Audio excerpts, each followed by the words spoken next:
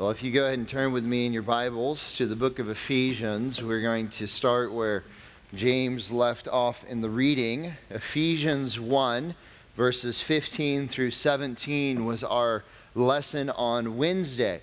And as you look at the first chapter of the book of Ephesians, you see that you have Paul's prologue in the first two verses. And then in verse 3, he said, "Blessed be the God." He starts out with praises, and he continues those praises for what he has done all the way through the end of verse 14. Caleb, great job singing. Would you flip the light switch that says to turn on during the lesson time? And then these people will not be in the dark over there. Sorry about that. All right, so you have the prologue, and then you have Paul's praises, and then it transitions to Paul's prayer. And his prayers are prayers of thanksgiving. Verse 15, "For this reason I too, having heard of the faith in the Lord Jesus Christ, which exists among you, and your love for all the saints." So he gives a reason. He says, "I heard of your faith in Jesus Christ. You truly have repented and believed in Jesus as Lord and Savior. And although you live in a wicked city, you are faithful to Jesus." And because I've heard that report, remember it's been either 3 or all the way up to 7 years since Paul has even seen these people. But as he's in a prison, he gets a report that Ephesus is going strong. The church is doing well. And because he hears of their faith, he wants to offer up a praise of thanksgiving. But he also hears of the love you have for all the saints. The two greatest commandments: love God and love people. And this church is faithful to Christ and is loving Christ's people. So Paul, verse 16, does not cease giving thanks for you. Well, how does he do that? How does he give thanks for them? Making mention of you in my prayers. You see, Paul loves these people because these people love Jesus and they love Jesus' word. So as he's in this prison, he is offering up prayers constantly on their behalf. And what is he praying, though? You get a little bit of a glimpse into it in verse 17. "That the God of our Lord Jesus Christ, the Father of glory, may give to you a spirit of wisdom and of revelation and the knowledge of him." I want you to more fully know God's plan that he's already revealed to you. I want you to remember and realize God's goodness and his power and his might, and how he has sealed you with the Holy Spirit, and how he will never let go of you. You think of the child who's just learning to swim, and you have the dad in the water holding out his hand saying, "Jump, I've got you." And depending on the type of dad, the kid will or will. No, the dad would never let them drown, right? You're like, "Well, you don't know my dad." The child will jump if they trust their father, right? Well, God is good and powerful and mighty and gracious, and so we trust him during the trials and the difficulties of life. Remember that Paul warned the elders at Ephesus years ago that savage wolves would attack this church. And this church is being attacked from without. There is a few things creeping up from within, but they can give thanks to God because God is good and they can rely on him. Well, when we get to verse 18, all right, we have Paul's prayer, but we specifically, and this is the title of our lesson, right? We see Paul's specific prayer for the Ephesians. We already know he's giving thanks, and he's doing it in his prayer life to God Almighty, who listens gladly. But he is specifically praying something for them, and we see that in verses 18 through 23. Follow along with me. "I pray that the eyes of your heart may be enlightened, so that you will know what is the hope of his calling, so that you will know what are the riches of his glory, and so that you will know what is the surpassing greatness of his power toward us who believe, All of these are in accordance with the working of the strength of his might, which he brought about in Christ when he raised him from the dead and seated him at the right hand in the heavenly places, far above all rule and authority and power and dominion and every name that is named, not only in this age but also in the one to come. And he put all things in subjection under his feet and gave him as head over all things to the church, which is his body, the fullness of him who fills all in all. I would like for you to take this prayer, and I would like for you to use this as a foundation for your prayer life. And I'll talk a little bit more about it later. Either you can take this exact same prayer, and you can pick a friend. You could pick our youth group. You could pick our church. You could pick all Christians in the world. And you could pray these exact same things, this exact same prayer, and offer it up to the Lord. All right? There is a book called The Valley of Vision that's a copy of Puritan prayers. And a lot of believers really enjoy it, and they use it in their prayer life. Sometimes they repeat the prayer, and they offer it up to the Lord, but sometimes they just use it as kind of a guidebook to get some ideas. And when it comes to praying, I think we would all say we want to do it more and we want to do it better. And we end up praying the same things the same way, okay? But there are already awesome written prayers inspired by the Holy Spirit within the scriptures that we can just take and we can use on our own. And so I would encourage you to understand the truths of this prayer, but also to utilize this in your prayer life. I just have two main outline points. The first would be in verses 18 and 19, what Paul prayed for them to have. What Paul prayed for them to have. And you already know Paul, right? He's an apostle. He loves Jesus. So he's not going to pray for them that their cat would be healed and they would have a shiny new pony and that they would never have to have homework again or whatever it might be. All right? He's going to get to rich, deep, spiritual things that will help them in everyday life. To look at what he prayed for, I want to start with the purpose of this prayer. The purpose of this prayer. It says, I pray that the eyes of your heart may be enlightened. He's giving us his purpose statement right here. I want the eyes of your heart to be enlightened.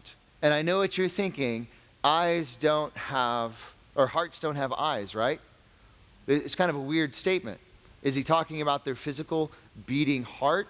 Well, what we're talking about here is inner awareness. Your heart is symbolic for inner awareness, and he wants your inner awareness. He wants the church at Ephesus, those believers, their inner awareness to have eyes to see, to not be foggy or cloudy or whatever it might be, to be alert and to be aware. The eyes of your heart would be your inner awareness. And the prayer is that they would be enlightened. The word enlightened means to make known. And it's specifically in reference to the inner life or transcendent matters. You know those people that kind of walk through life a little oblivious to anything, right? That's not what Paul wants for them. He wants for their eyes to be enlightened, to be awake, to be alert. We see this word enlightened in Revelation 22. In the end times, when there's a new heaven and a new earth, it says there's no longer any night. And they will have not have need of the light of the lamp, nor the light of the sun, because the Lord God will enlighten them, will illumine them, and they will reign forever and ever. So this picture of the new heavens and the new earth, there's no sun there. You don't need a flashlight or something like that. God is the light. In the same way, Paul is praying that the eyes of your heart will not be in darkness, but will be filled with light so that they can see what's happening around them. There's a couple of places I want you to flip. Go to Luke 11. Go to Luke 11.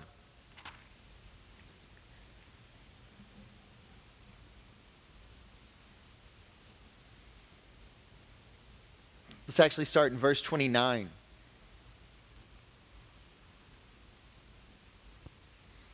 says, as the crowds were increasing, he began to say, this generation is a wicked generation. It seeks for a sign, and yet no sign will be given to it but the sign of Jonah. For just as Jonah became a sign to the Ninevites, so will the Son of Man be to this generation. The queen of the south will rise up with the men of this generation at the judgment and condemn them because she came from the ends of the earth to hear wisdom of Solomon. And behold, something greater than Solomon is here. The men of Nineveh will stand up with this generation at the judgment and condemn it because they repented at the preaching of Jonah. And behold, something greater than Jonah is here. No one, after lighting a lamp, puts it away in a cellar nor under a basket, but on the lampstand, so that those who enter may see the light. So let's pause for a moment. What he's saying here, look, you're asking for a sign. You're not getting a sign yet, the sign of Jonah, which Jonah, 3 days, 3 nights, Christ, 3 days, risen again, right? You don't really want a sign, you want an excuse. You need to open up your eyes and you need to see what's happening. The Queen of Sheba, she sought this out. The men of Nineveh saw Jonah and responded, all right? You love the darkness. You are dark. So the things that Jesus is telling them, they don't want to hear. They don't want to believe. They can't see it. And he says this in verse 34, the eye is the lamp of your body.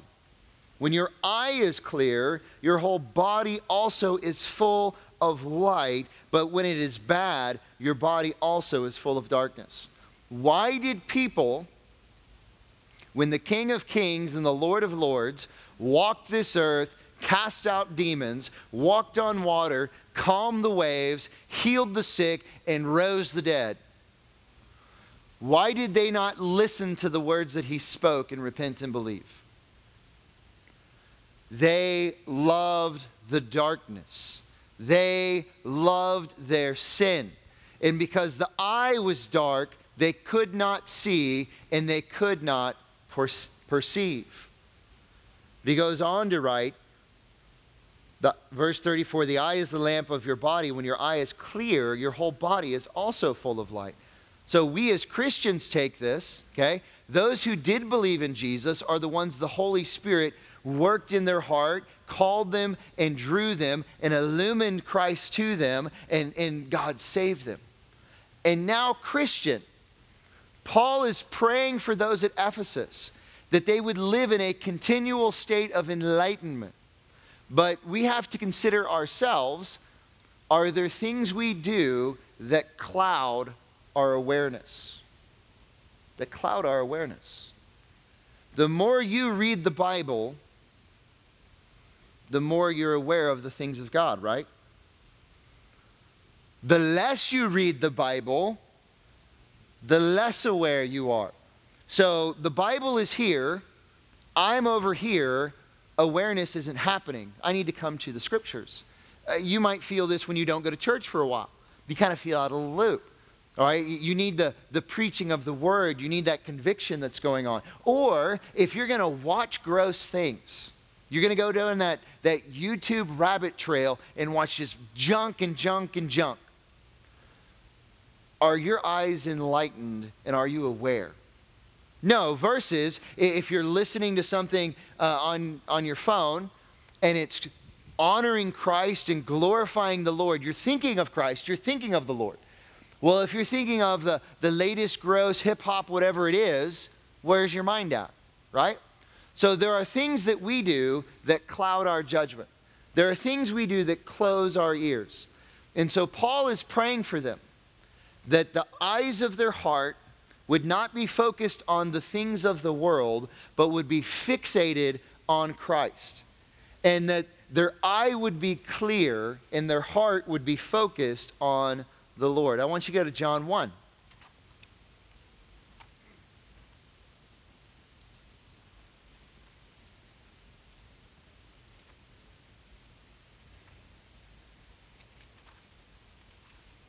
Verse 6. There came a man sent from God whose name was John, and he came as a witness to testify about the light, so that all might believe through him. He was not the light, but he came to testify about the light. There was the true light, which coming into the world enlightens every man. He was in the world, and the world was made through him, and the world did not know him. He came to his own, and those who were his own did not receive him. But as many received them, to them he gave the right to become children of God, even to those who believed in his name, who were born not of blood, nor of the will of the flesh, nor of the will of man, but of God. The act of salvation is a gift from God. Christ shines upon everyone, but only those that God chooses are truly enlightened and come to a saving faith. But once we've come to that saving faith, we need to keep going back to Jesus. We need to keep going back to Jesus, and as the book of Hebrews says, we need to fix our eyes upon him. I want you to go back to the book of Ephesians. You see this word used in Ephesians 3. It says, to me, the very least of all saints, this grace was given to preach to the Gentiles the unfathomable riches of Christ, and to bring to light what is the administration of the mystery, which for ages has been hidden in God who created all things, so that the manifold wisdom of God might now be known through the church to the rulers and the authorities in the heavenly places. Paul's job was to shine a light on God's plan of salvation. All right? He outlines the eternal plan of God in salvation throughout the book of Ephesians. And he wants these Ephesians to open up their heart, to open up their minds, and to receive the teaching that's going on and to live accordingly. So that is what we call the process. Here is the product, or the purpose. That's his purpose. That's what he wants to happen from this prayer. Think of it this way. You have a friend who's making a really, really bad decision. You want to pray for them. How are you going to get them to stop making that bad decision? God, I ask for my friend that you would open up the eyes of their heart so that they can see the consequences of their decision. And so that they can see the wisdom that comes from your word and they would act accordingly. Okay? So it's similar to this. Paul loves this church. He knows that there are issues that are going outside of this church. And he says, I pray that their eyes would be open to what you're doing, God, and who you are and what you have done for them.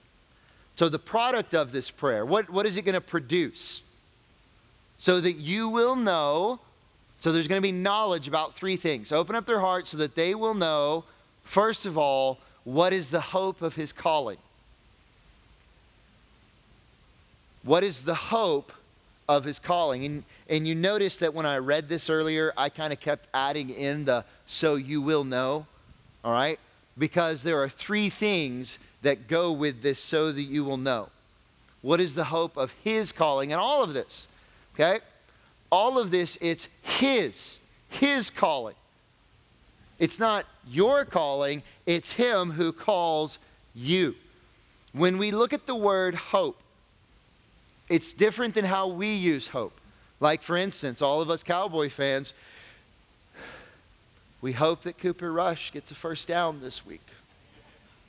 But we're not that hopeful, are we? We hope it happens. It's probably not. We hope that Dak could throw it to a wide open receiver, but he couldn't. All right? So our hopes aren't very high. We're kind of depressed, but at least we didn't lose to Geno Smith. Okay? So at least we've got something going for us there, okay? The Greek word for hope, right? It's different. It is the looking forward to something with some reason for confidence, expecting fulfillment. I hope that the Cowboys win today. I'm not expecting the Cowboys to win today. All right? Do they play today? They play tomorrow. Okay, they definitely wouldn't win today if they played on Monday night. Here, it's the expectation, knowing that God is good and that God is in control, viewing back of what he has done, knowing what he will do. I expect in this hope. The other word is calling. Calling is an invitation to experience special privilege and our responsibility. You, Christian, were not simply saved to escape eternal damnation. That is awesome that you won't be thrown into the lake of fire. You weren't just saved to be in heaven forever, which is also awesome. You were saved with a calling, with a purpose, with a job. And that calling is to glorify God and to spread His message. The calling is to edify believers and to confront unbelievers. So He wants this church to open up the eyes of their heart so that they will know that they have a calling and there's an expectation that goes with this calling. How does this fit in with the rest of what we have learned? We've already talked about how because of what God has done, all right, in Ephesians 1, 3 through 14, you see the work of the Father, the work of the Son, and the work of the Spirit. How the Father chose you, how the Son died for you to redeem you, and how the Holy Spirit has sealed you. And now, with that knowledge, I am a soldier in the Lord's army, ready to do what He has commissioned me to do. He's commissioned me to do. I shared this at the FCA at Medlin, kind of walking through this. I'll compare it to my fifth grade year. All right, my fifth grade year was one of the toughest years of my life. And I had obviously some things were going on with me, sense of justice, headstrong, those types of things. I know, shocker. And I had a teacher that I didn't get along with. And it came to a head, and they ended up moving me to a new teacher. And that new teacher gave me a blank slate, and she loved me, and she cared for me. And when I was out of line, she confronted me in a gracious and firm way. And she is my favorite teacher. It was awesome. Okay? The next year, that teacher was being accused of something. And they needed character witnesses. And so the school board asked me if I would speak on her behalf. What do you think I did? Nah, I'm kind of busy. I mean, I got my sixth grade stuff to do. I got to blow in the Nintendo cartridge to try to get it to work. Playing a little duck hunt. Oh, of course. I was like, hey, what? For her? I'd do anything for her. Right? But look, Ephesians 1, 3 through 14 remind you that you were a sinner and that you would never choose God on your own, but He chose you. And He redeemed you, and He washed you, and He loved you, and He sealed you. So now what are you going to do? What are you going to do now? Even this lesson today, I am praying that the eyes of your heart will be open to what is the hope of His calling for you. And so Paul wants this church not to lose sight, because when things are difficult, we can. We can. Why pray this specifically for the Ephesians? Well, Romans 15:3, same word for hope. 15:13. Now may the God of hope fill you. What is the result of hope? With all joy and peace in believing, so that you will abound in hope by the power of the Holy Spirit. Hope, expectation, firm confidence in God, in His plan, in His purpose, brings joy, and it brings peace, and it helps you to abound more in hope. You need you some of that? I need me some of that. 1 Corinthians 9:10. Or is he speaking altogether for our sake? Yes, for our sake it was written, because the plowman ought to plow in hope, the thresher to thresh in hope of sharing the crops. Us Christians, we are the plowmen.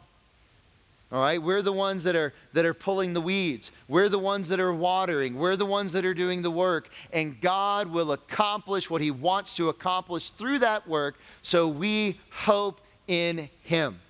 We need to know what is the hope of His calling. Do you sometimes, Christian, feel defeated?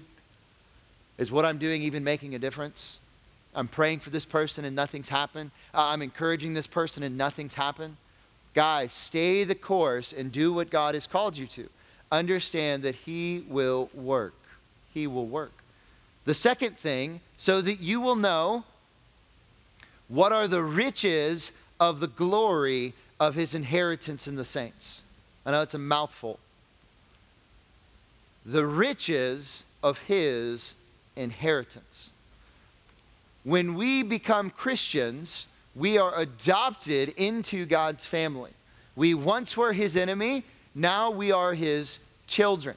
And we get the full-blown benefits of the king, just like a prince or a princess was or something like that. We get the benefits of that relationship and the things that He has promised to us. They are described as riches of the glory. Glory is worth. Glory is value. So the inheritance that is His to give to us, okay? It is worth, it is valuable, and it is rich. And it's His inheritance in the saints that He has in us. We remember this from Ephesians 1:13 and 14. In Him, you also, after listening to the message of truth, the gospel of your salvation, having also believed, you were sealed in Him with the Holy Spirit of promise. The Holy Spirit is given as a pledge of our inheritance, with a view to the redemption of God's own possession, to the praise of His glory. Why pray this for the Ephesians? Why pray this? Well, John MacArthur tells a story, and it's from a man, Warren Wiersbe. Wiersbe tells a story of a man named William Randolph Hearst. And he once read of an extremely valuable piece of art, which he decided he must add to his extensive collection. He instructed his agent to scour the galleries of the world to find the masterpiece he was determined to have at any price. After many months of painstaking search, the agent reported that the piece had already belonged to Mr. Hearst and had been stored in one of his warehouses for many years. So the guy reads something, oh, gotta have it, find it for me. And they go back and they go, dude, you already have it. And it's just in mothballs in your warehouse. He had something awesome and he didn't even realize it, okay? You have an inheritance. You have a calling. But sometimes we what? We don't even realize it. We look at our house and we look at our friends' houses and we compare them and we look at the car that the other people drive and we look at the car that we drive and we look at the clothes that other people get to wear. And we look at maybe how athletic they are or how much better looking they are or whatever it might be. And then we go on social media and we look at everything that's been like doctored and filtered and faked. And we look at those things and we start to go, and we get sad and we get depressed and it steals our joy. Guys, you have an inheritance in God. We're going to walk on the streets of gold. We're going to live with Him forever. We're going to rule and reign with Christ. And we already have this promise to us. But when we lose sight of that promise, we get sad, we get depressed, we get discouraged. One day there'll be no war. One day there'll be no heartache. One day there'll be no pain. One day there'll be no sorrow. But if we can't look at that and fixate on that, then we start looking around. We start looking around and we start getting sad and we start thinking about what we want and what we don't have. So He wants them to know what are the riches of the glory of His inheritance in the saints. Oh, God is bigger than the boogeyman. It's not supposed to come back. Swoosh. Change. Oh, I did the build out and then I did the build in. Forgiveth me. Okay. Fixed it. So that you will know what is the hope of His calling, so that you will know what are the riches of the glory of His inheritance in the saints, so that you will know what is the surpassing greatness of His power toward us who believe. It's the surpassing greatness of his power toward us who believe. The third product of this prayer is the greatness of his power. The greatness of his power. And I love that word surpassing. It means to attain a degree that extraordinarily exceeds a point on a scale of extent. It's not just I had my birthday yesterday. Thanks for the birthday wishes and the card and stuff like that. It's not just to get that piece of cake that, it's big, I guess. It's to get that piece of cake. All right? The one that your tummy's going to hurt if you eat it, but man, it was worth it, wasn't it? His power is great. No, his power is great. It is massive. And it's toward you specifically. If you are in Christ, his power is for you. It is toward you. And it exceeds all expectations. And it goes beyond. Why pray this for the Ephesians? And you know already because you saw it, right? Sometimes we need to be reminded that God is bigger than the boogeyman. Now, I would say most of the time I would advise you not to get your theology from VeggieTales. But the heart of this is if you're scared, you remember that God is in control, that God is all-powerful. Now, I noticed in VeggieTales, they didn't go into the fact, well, what if God willed for the boogeyman to get you? All right, no, we're not going to go into God's sovereignty. They just point to, don't be scared, God is more powerful. All right? So whatever situation you are in, whatever difficulty you're in, God already knows. God orchestrated the events of your life for you to be there. And he is powerful to grant you peace, to grant you comfort, to grant you wisdom, in everything you need to persevere and to have trial, to have peace, and to glorify Christ, he's already given to you. Christian, the Holy Spirit, God the Father, God the Son, God the Spirit, indwells you and convicts you and guides you and empowers you at all points and at all times. How has God displayed his power? How has he displayed his power? He's done it through creation.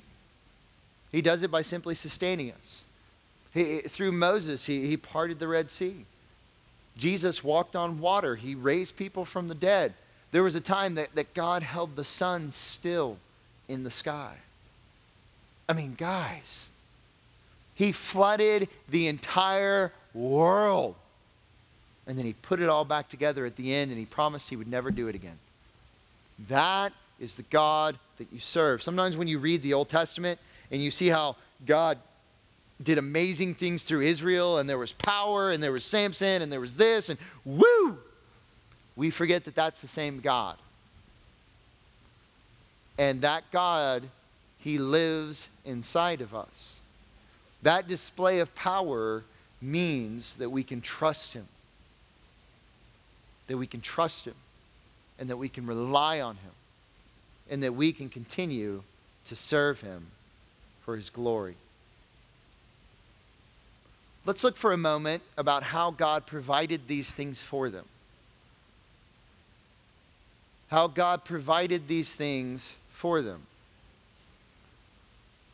He goes on to write, these are in accordance with the working of the strength of his might. So let's take these things. These things that he's praying for, the hope of his calling, all right, the riches of his inheritance. We just looked at the strength of his power, right? These things are in accordance with the working of the strength of his might. So he can give us these things. He has given us these things because of the strength of his might. Every once in a while, dads get to display the strength of their might. And it's not when a robber comes in or something like that. It's when your wife hands you the jar of jelly or the whatever it is these days and says, can you open this? And I think most of the time the wives don't even try. They just want us to feel better about ourselves. All right? And so they hand it over, and then there's that tense moment. Right, gentlemen? Can you open this? Yeah, open this. And you're like, Heavenly Father, my kids are watching. Please grant me the strength and the might. And then it opens, and you're like, woo, I'm so strong.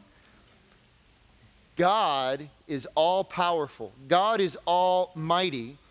And these things he has done, given us with the working of the strength of his might. But he has done it through Jesus Christ. Okay? Jesus Christ is the ultimate expression of God's power. Through Jesus Christ. He's given us these three things. How did he give us those three things? Because of the strength of his might. How did he work out the strength of his might? Well, it was Jesus that accomplished it. It says, when he brought about in Christ, when he raised him from the dead. When he seated him at his right hand. When he put all things in subjection to his feet. When he gave him his head over all things to the church. Guys, I know for sake of time, I'm having to kind of summarize some of this, but this is rich stuff. Look in your own Bibles. Follow along with me. Look at verse 20. Which he brought about in Christ when he raised him from the dead. Raised him from... That's not normal, people. Dead people stay dead unless the Almighty deems otherwise. The power that goes on right there to raise him from the dead. And he not only raised him from the dead, he seated him at the right hand in the heavenly places. The carpenter's son, whom the Pharisees and the Romans crucified, who was dead in a tomb, was risen again and exalted to the right hand of the Father. Because Jesus just wasn't man, he also is God, fully man. That's power right there. That's authority right there. Far above all rule and authority and power and dominion and every name that is named, not only in this age, but also in the one to come. Ooh, that's rich. It's rich. God did that through his strength, through his might, through his power. And not only that, he didn't just raise Jesus from the dead. He didn't just make him his right hand. He put all things, you, me, kingdoms, time, space, everything under his feet. And he gave Jesus as head over all things to the church. And Ephesians will keep building on that. Which is his body, the fullness of him who fills all in all. And as he's writing to the church at Ephesus, he's saying, look, guys, you already have this stuff. And you have Jesus who's the head. It's not Paul. He's off in a prison. Christ is the head of your church. And he loves your church. And he is powerful to work in you and through you. But God has specifically provided these three things, the hope of his calling, the riches of his inheritance, and the greatness of his power with the strength of his might, which worked out through Jesus Christ. Jesus is the key. Fully God, fully man, perfect life, death on a cross, rose again, seated in power, and is currently ruling over the church. Currently ruling over the church. Let's bring this all home. Let's recap this. Think about it in our own, what we need to do. This is Paul's specific prayer for the Ephesians. The hope of his calling, the riches of his inheritance, the greatness of his power. If Christ already accomplished these things for them to have, why is Paul praying for them to have them again? It's a trick question. Is that what he's praying? Is he praying for them to have these? What is he praying? Some of you shook your head no. He's praying for them to know that they have these. That the eyes of their heart may be enlightened. They already have these. Christian, you already have these. You already have these. God just wants you to realize that you have it. Do you ever lose sight of these things? I do. Do you ever doubt God when He's powerful and good to you? I do. Do you ever follow sinful lusts instead of relying on the greatness of His power and being content in the riches of His inheritance? Guilty. Christians, we lose sight of these things, right? I love what John MacArthur writes. He says, in essence, Paul prayed that the Ephesians would be spared from frantically searching for what was already theirs, but rather would see that the great God, who is their God, is the source of all they need and has it ready for them if they are open to receive it. Beautiful. I want you guys to walk away from this lesson, and I would like for you to use Paul's prayer as a model for your own prayers. Just one day this week, please. One day this week. Open up your Bible and pray through this. Pray through this, all right? Pray this for yourself. Maybe take another day and pray this for a friend. Guys, this is how true change happens. Pray it. God, open up. God, you are so good to me, but right now I feel like the world is against me. I feel like I can't do anything right. I pray that you would open up the eyes of my heart so that I may see the hope of the calling that you have given to me. I may understand the riches of my inheritance, and I may rely on the greatness of your power. Do that for me. Humbly realize and reap the benefits of being in Him. See, Christian, you have these things. Unbeliever, I'm sorry, you don't. You don't. But you can if you repent and believe in the Lord Jesus Christ. But Christian, we got to wake up. We got to open up our eyes. We're in a spiritual battle here. And God's already given us everything that we need. We just need to realize it and rely on it. Let's pray. Lord God, we love you so much. We thank you for your Son Jesus who died for us. We thank you for all of the blessings that you have given to us. But Lord, we can be so short-sighted. We can be so selfish. We can be so blinded by the things of this world, by our own sin. Open up our eyes so that we may see wonderful things from your word, so that we may remember and know that you are good and that you are powerful and that you desire to accomplish much through us. We love you, Lord. It's in your Son's name we pray. Amen.